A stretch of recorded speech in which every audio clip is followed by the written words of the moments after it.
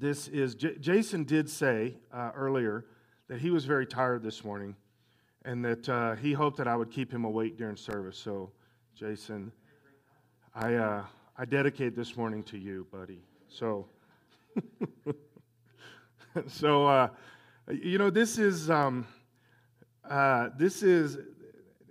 this subject, I guess you could say this. I think this is probably the foundation that a lot of things in our Christian walk is built upon, is based upon. To me, there has to start here and sit. In fact, this is why I jump into it from this angle.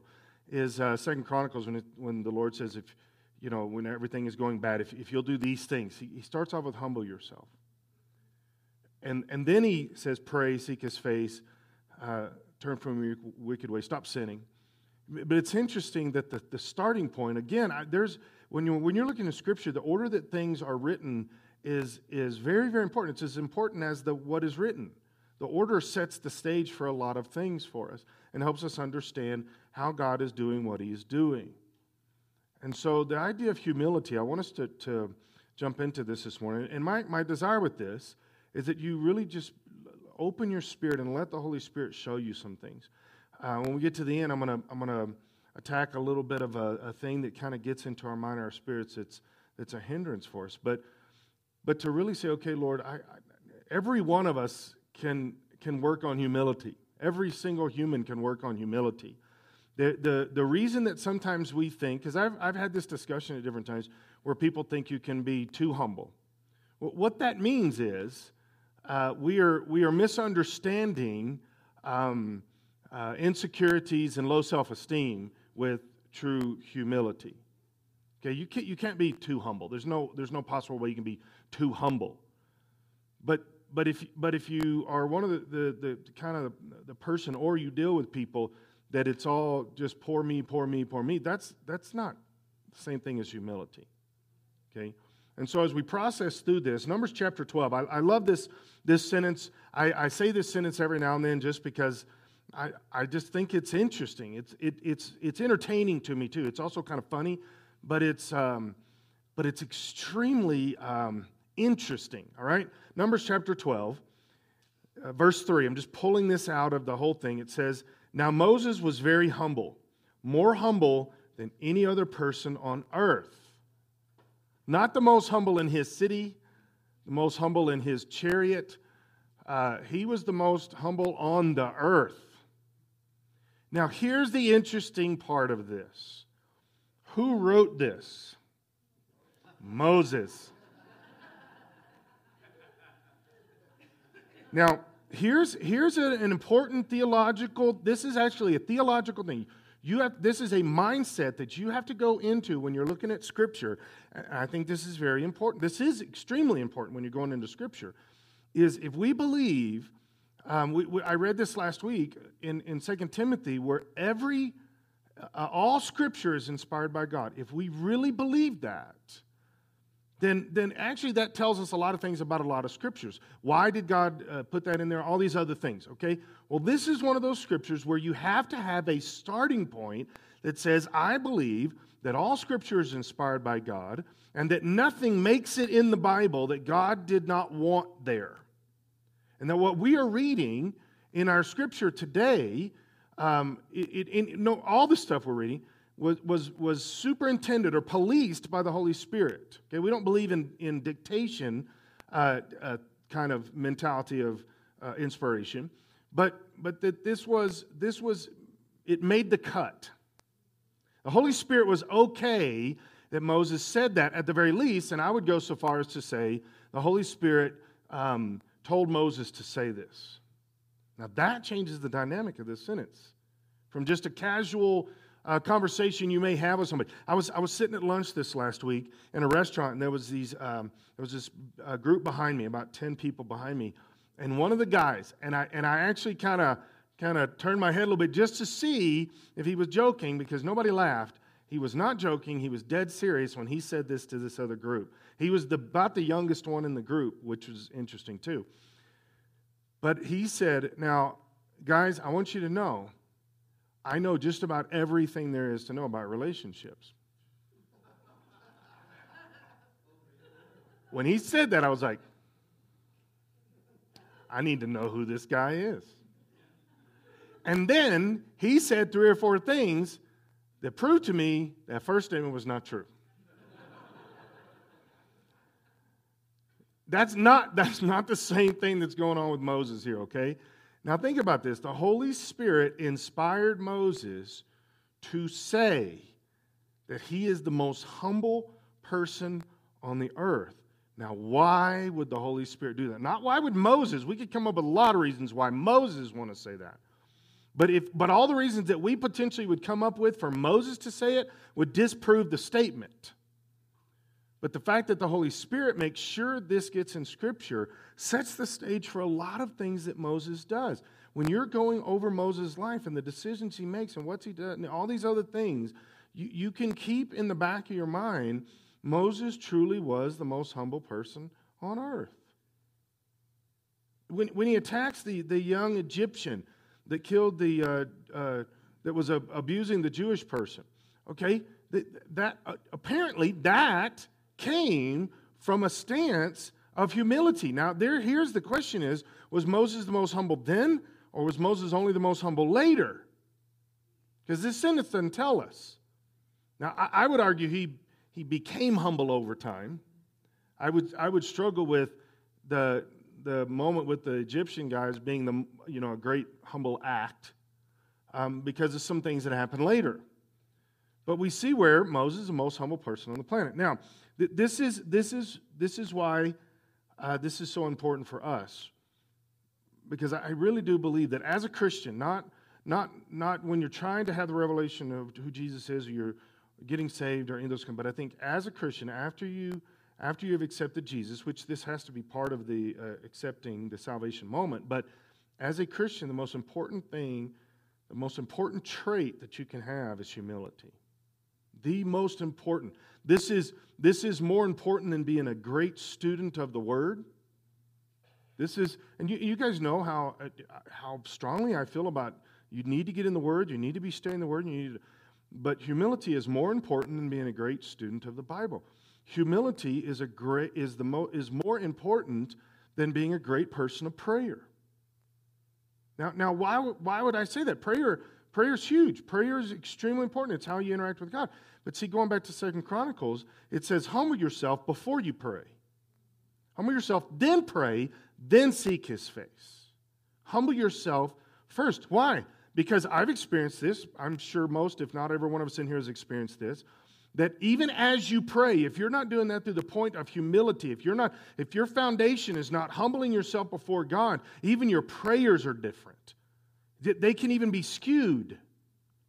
I have prayed for things that I know before, during, and after were not what God wanted for me.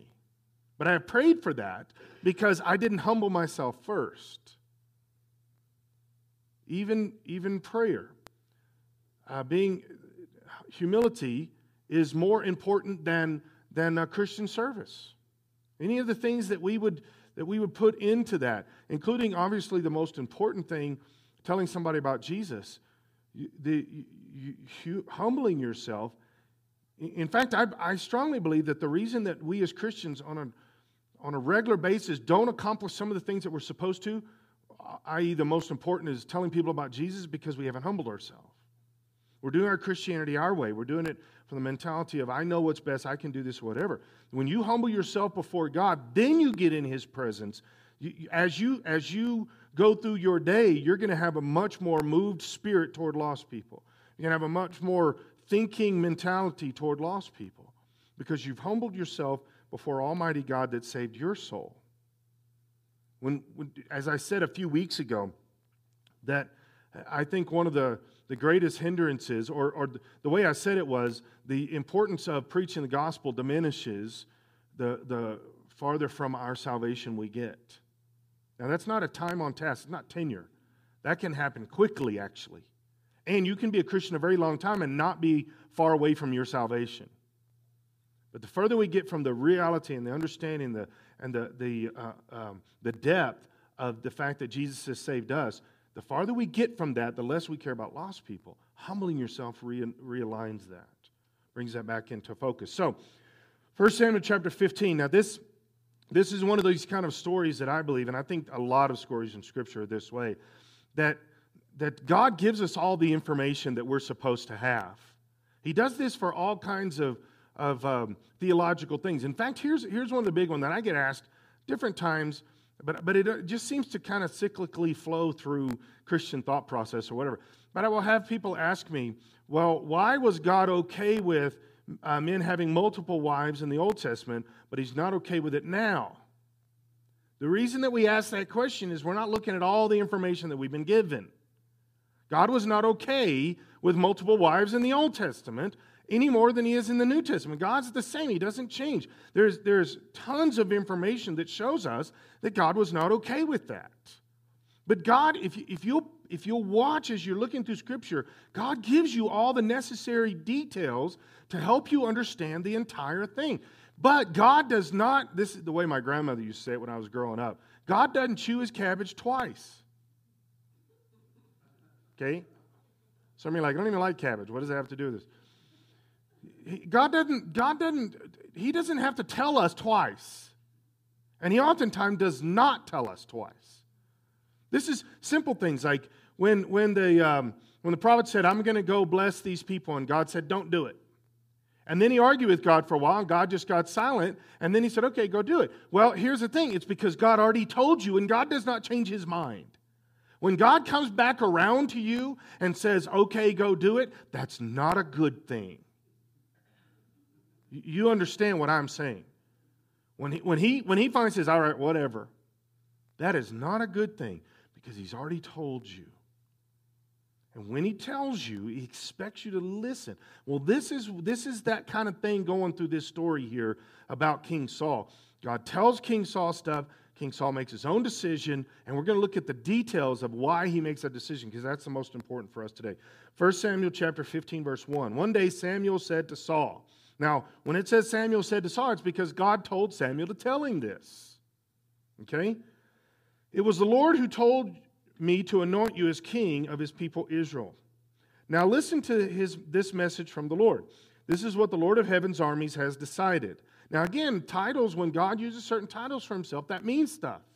The reason that the title for this, the reason that God calls Himself this rather than something else, He calls Him the Lord of heaven's armies, is because it has bearing on the story.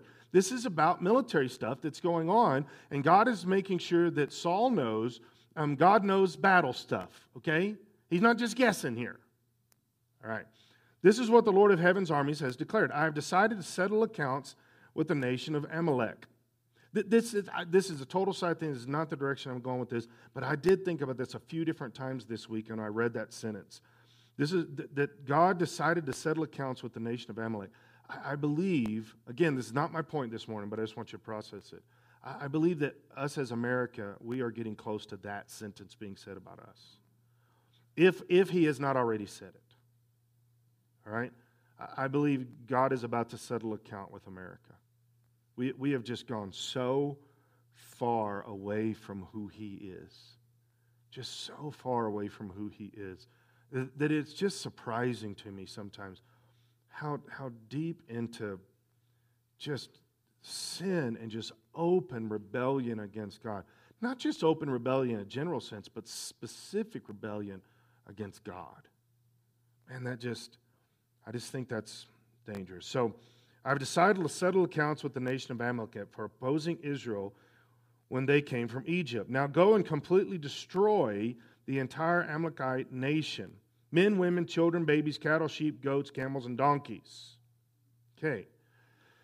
Now then, we're going to jump down to verse 20. But in between here and verse 20, the battle happens.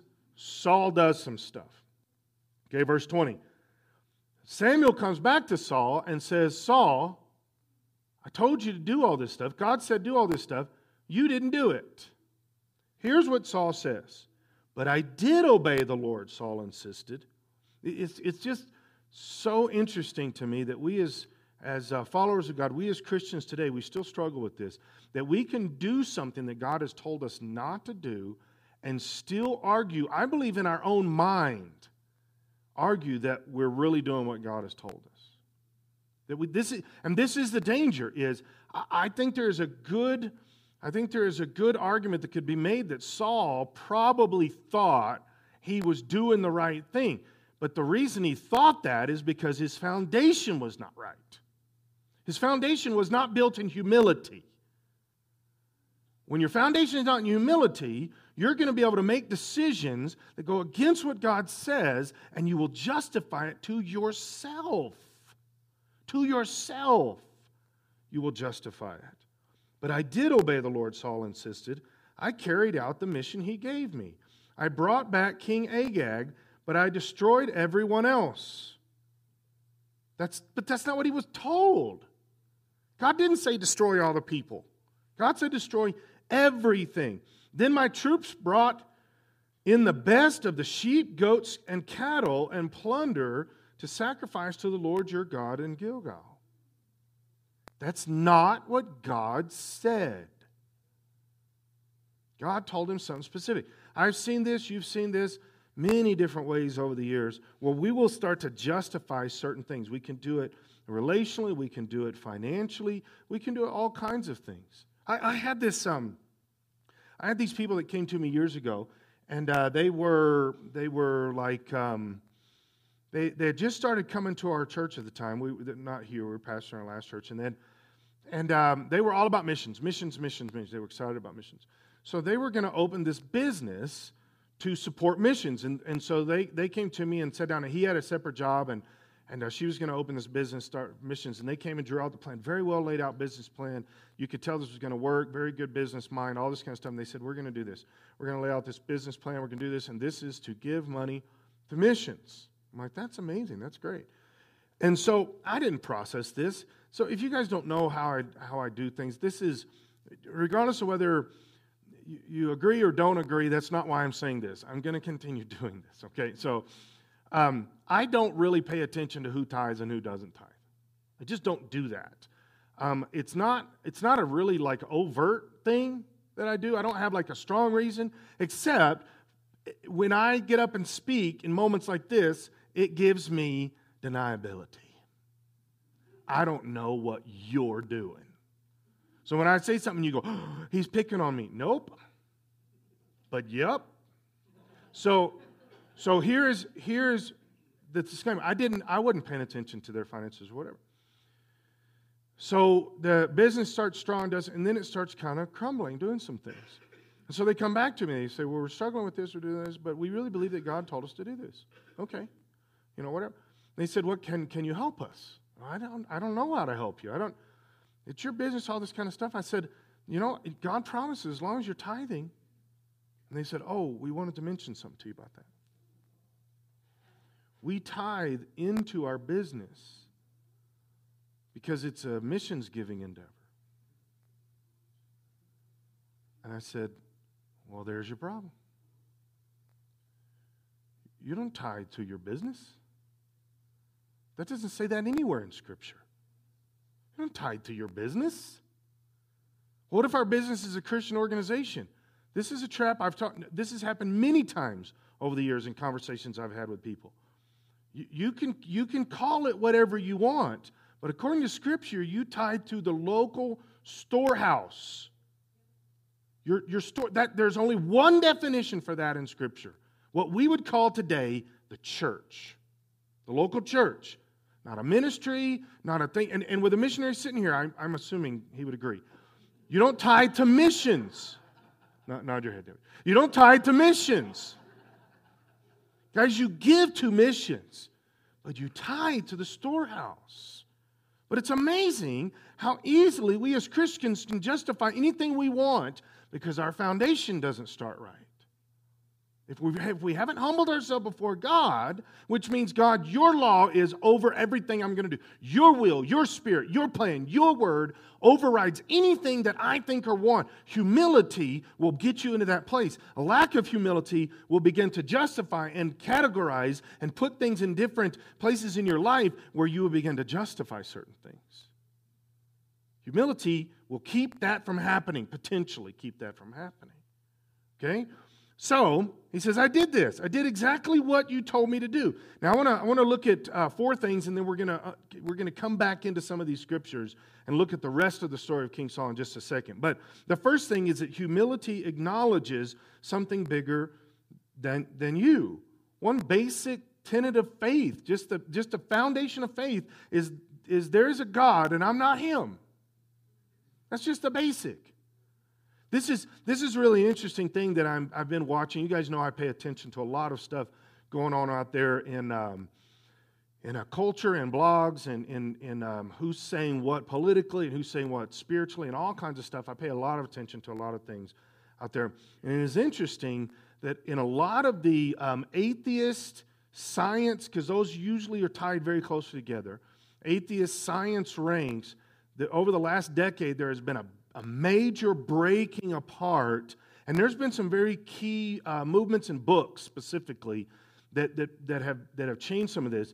But a lot of the atheist science, evolution, no God kind of mentality that's been so strong for so long is starting to crumble, and people are saying there's got to be something else. There has got to be, and they used to try to cover it with intelligent design, but now people are actually moving strongly toward there's got to be a God. That's an amazing steps. Now, the human nature still says, specifically when that's your background, human nature still says two basic things. I'm going to define that God, and I'm not going to serve Him. And if you define Him, it's okay not to serve Him, because that's not the real God.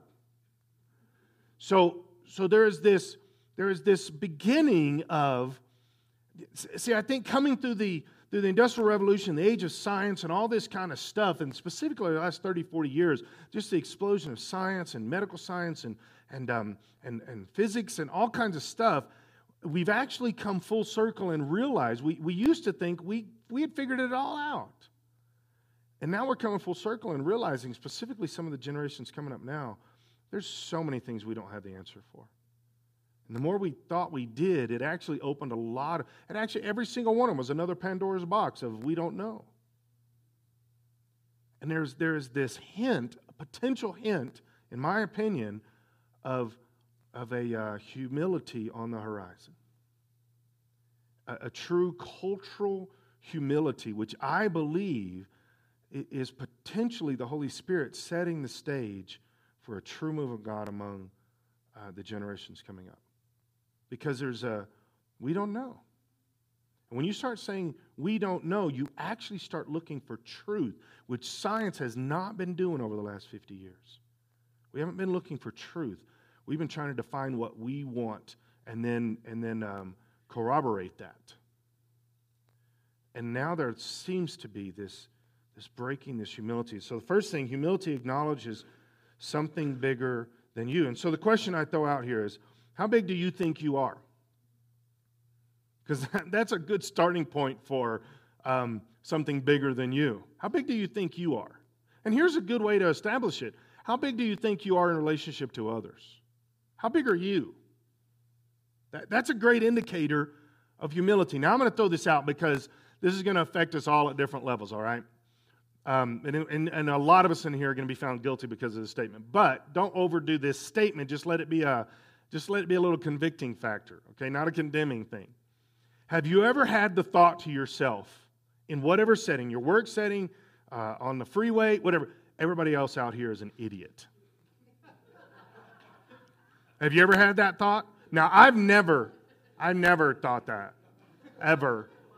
But to ask yourself, because see what that is, without trying to, and I'm not overstating this, it's not like you sin, you're going to hell because of that. But here's the thing, what that is that's that human nature trying to rise to the surface and say, I'm pretty big.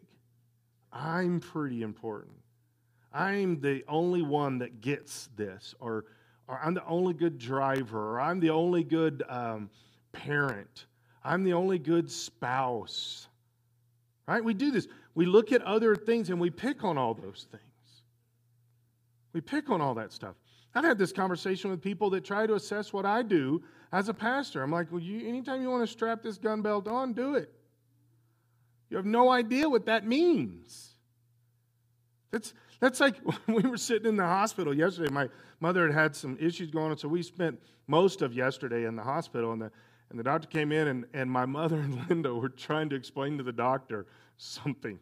And I finally said, I think she knows this. She does have a degree. Just going out on a limb there. Because they were like, when this happens, and the doctor's looking, I'm like, all right, okay. She knows. Stop talking. She's a doctor, But there's this thing that we can't help it. There's this human nature thing that rises up, right? That says, so to ask the question again, how big are you? If humility establishes that something is bigger than you, then how big are you?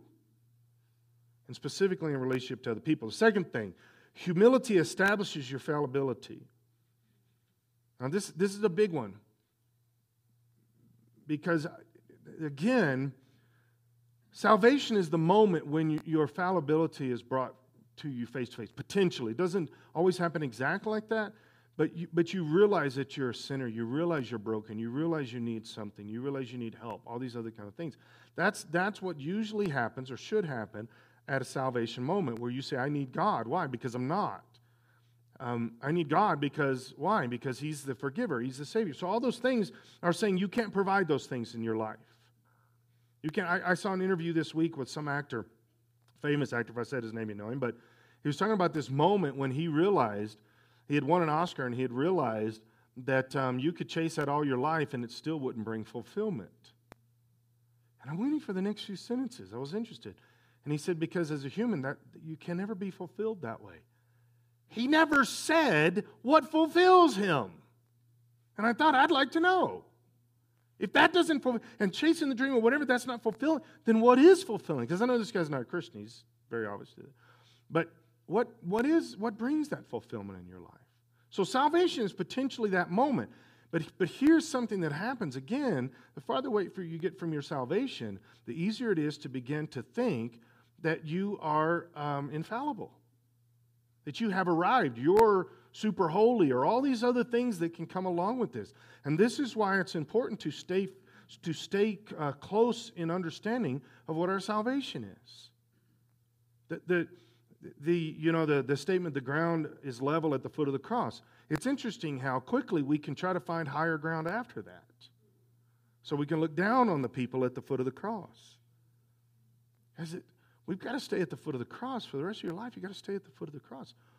Because you are a sinner. You are fallible. You are going to make mistakes. You need Jesus Christ.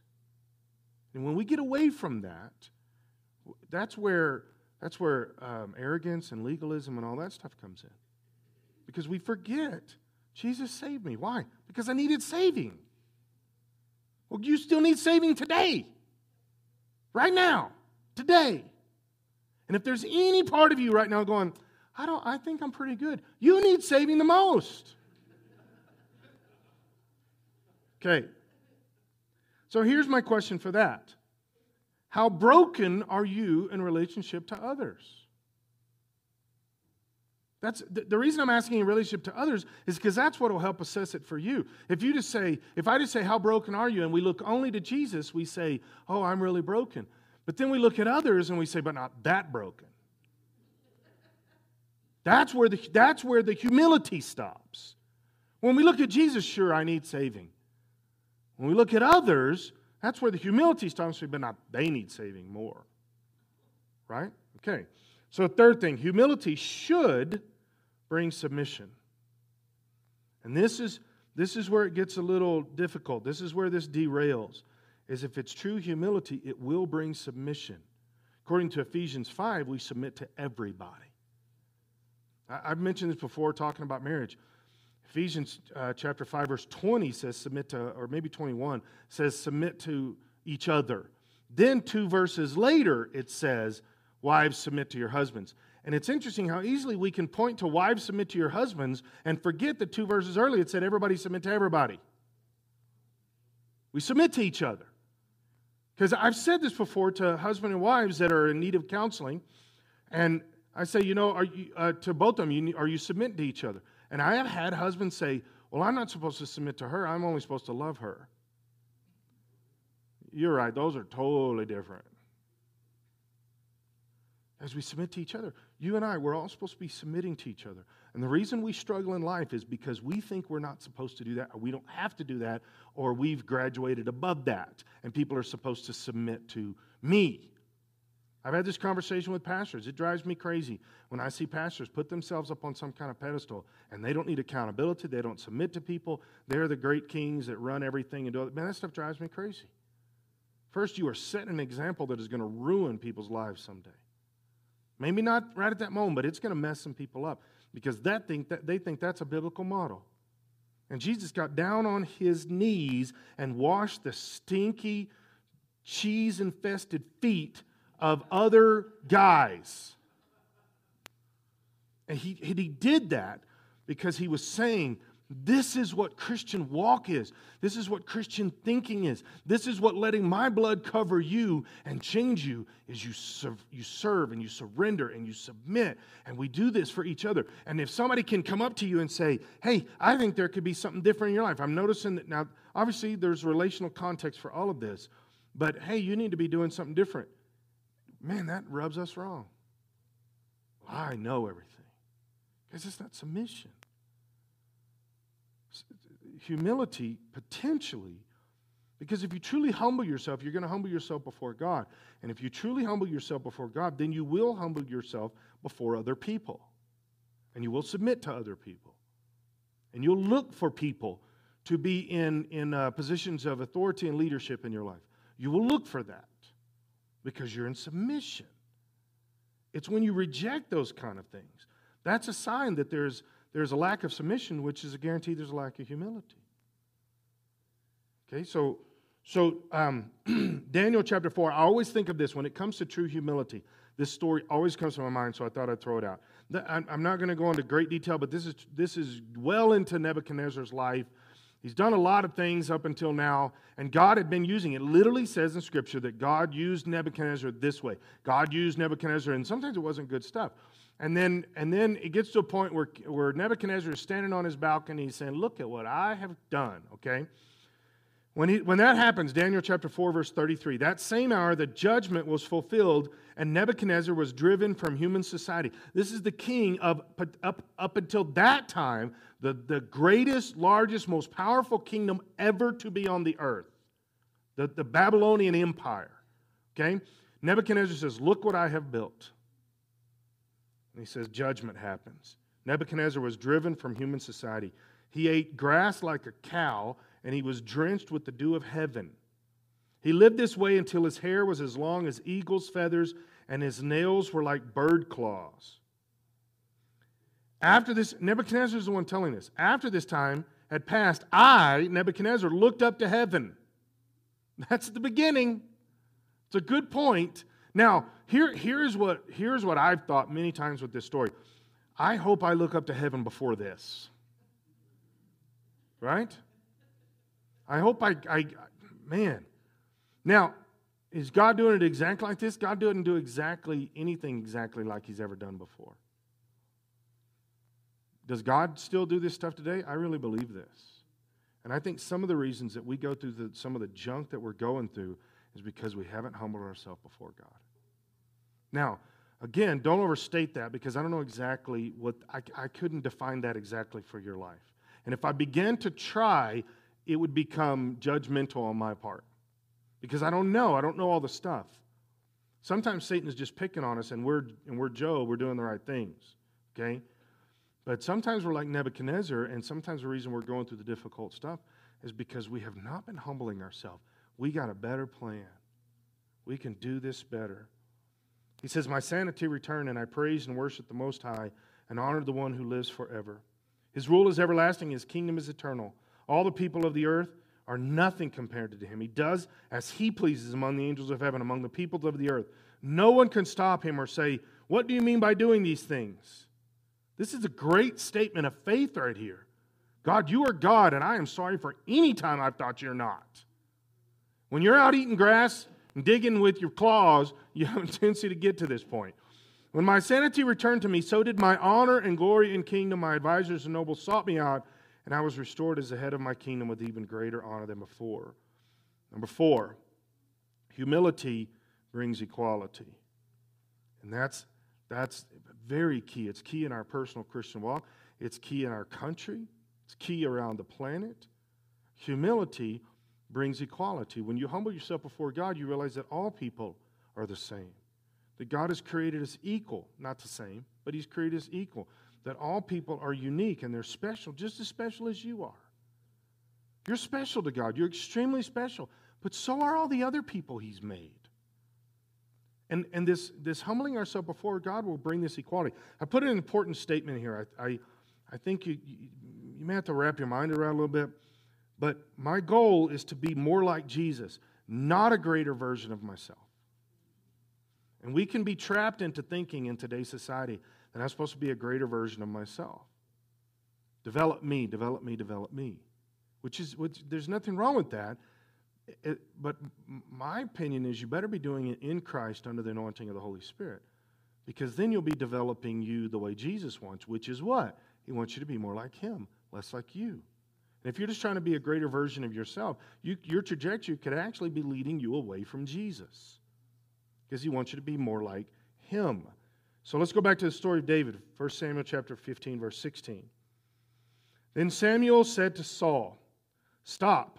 Listen to what the Lord told me last night." What did He tell you, Saul asked? I always think it's interesting that Saul was very interested in hearing this. But I think part of the reasons, well, I'll explain that in a second. Samuel told him, "Although you may think little of yourself." Now, why would Samuel say that? If you go back into the story of Saul, when Samuel was trying to anoint him to be king, Saul didn't want to do it, and he was hiding because he was insecure. He was hiding, trying to stay away from all of this, running. He actually took off and left the city. All of this stuff that's going on. And Samuel said, "Although you may think little of yourself, are you not the leader of the tribes of Israel?" In other words, God put you here. You may think little of yourself, but God doesn't think little of yourself. Now, there's two sides of this that are very important. One is, when God tells you something about you, if you argue with God, if you try to resist that because of your insecurities, that is a form of rebellion. Now listen to this. This is important. This isn't comfortable, but this is very important. Insecurity is founded upon rebellion. Because insecurity says, I'm the one deciding things. I'm the one who decides what criteria goes on, all this other kind of stuff. Now, I'm saying this specifically as a Christian, okay? But when you realize that God has made you, when you realize that God is your king, when you realize that God sent Jesus to save you, why would insecurity still exist with you? Now, I know that different ones of us in here, I believe every human struggles with insecurity at some level. But the reason is because we're human that are struggling with rebellion. Insecurity says, I define how people see me, not God. Insecurity says, I define how I see myself, not God. Saul was very insecure, but God had specifically said to Saul, Saul, I'm going to make you king over the people. Why couldn't Saul just go there? Why couldn't Saul just be at that? He says, even though you don't think much of yourself, God has put you in charge. The Lord has anointed you king of Israel, and the Lord sent you on a mission and told you, go and completely destroy the sinners, Amalekites, until they are all dead. But you haven't obeyed the Lord. Why did you rush for the plunder and do what was evil in the Lord's sight? And then again, this is where we came in. But I did obey the Lord, Saul insisted. No, you didn't. And Samuel said, even though you are insecure, God put you in this, but you're still operating in your insecurities. You're still living in your thinking. Let's back up to verse 12, because this shows us the insecurity, but this also tells us the bigger picture of why Saul was doing what he did. Early the next morning, Samuel went to find Saul. Someone told him, Saul went down to the town of Carmel to set up a monument to himself. Then he went on to Gilgal. Why do people set up monuments to themselves? Because they're insecure. That's the reason. Because we want people to think we're special. And if we don't think they think we're special, we build monuments to ourselves so that they know that we're special. This is why dictators put huge statues of themselves. This is the reason. Because they're scared to death what the people really think about them. And then when they find out somebody don't like them, they kill them. That is the height of insecurity. I mean, you know that. So, Verse 22. So this is the end of it. Samuel replied, "What is more pleasing to the Lord, your burnt offerings and sacrifices, or your obedience to his voice?" Now, usually when I read this or I focus on the obedience part, but I'm trying to get across this morning that the reason that Saul didn't obey is because he hadn't humbled himself. He was walking in himself, walking in his insecurities, all these other things, instead of saying, "God, you made me, you put me here. I'm just going to do what you say do." Just do what you say do. Listen, obedience is better than sacrifice, and submission is better than the offering the fat of rams. Rebellion, do you see? He's tying this rebellion, disobedience and insecurity into this rebellion. Rebellion is as sinful as witchcraft, and stubbornness as bad as worshiping idols. Where does stubbornness come from? Rebellion. That's what stubbornness is. So because you have rejected the command of the Lord, he has rejected you as king. Why don't you stand with me? At the end of the day, we know this statement, but at the end of the day, we've got to internalize it. We've got to get at this and make it foundational to us. God is God. We're not. We don't get to make the rules. Now, yes, we're independent people with free will. We can do whatever we want. But what God desires you to do is humble yourself to him and then do what he wants. That's his goal. Is if you humble yourself, then you do what he wants you to do. That's the opposite of rebellion. Rebellion is you making decisions.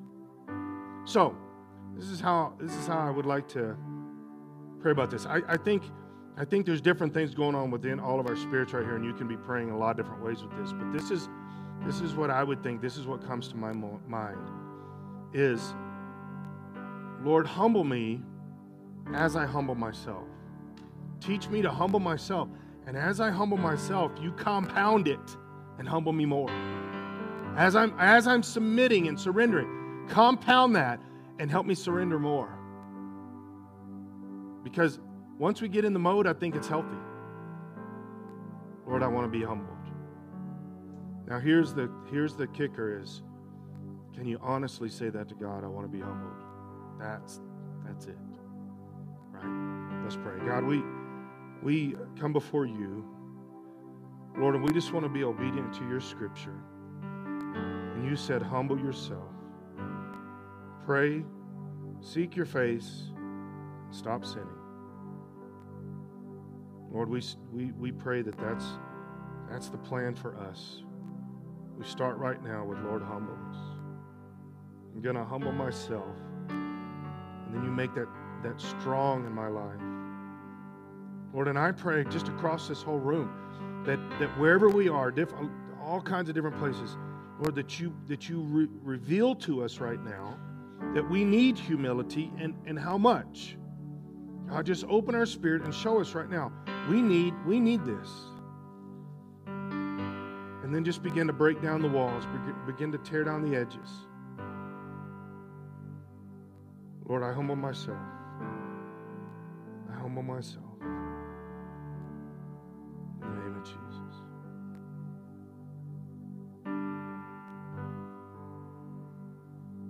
Keep your head bowed. I want to, again, this is just an opportunity for me to pray for you this week.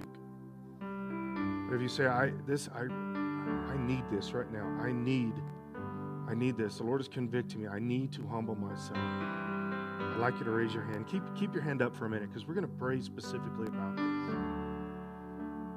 I need to humble myself. Yeah, most of us in this room. Guys, that pumps me up. God, you see our hands. Lord, I believe those are supernatural moments that you're pulling our soul and our spirit towards you. Lord, we humble ourselves. God, with everybody to put their hand up, I believe that's the step, is I humble myself. Lord, help me. I humble myself. Help me. I don't want to walk in insecurity. I don't want to walk in arrogance. I don't want to walk in rebellion. I just want to know that you're my God and I'm following you. You created me just like I am, and I'm following you. Lord, help us to be more like you, Jesus, not just a better version of ourselves.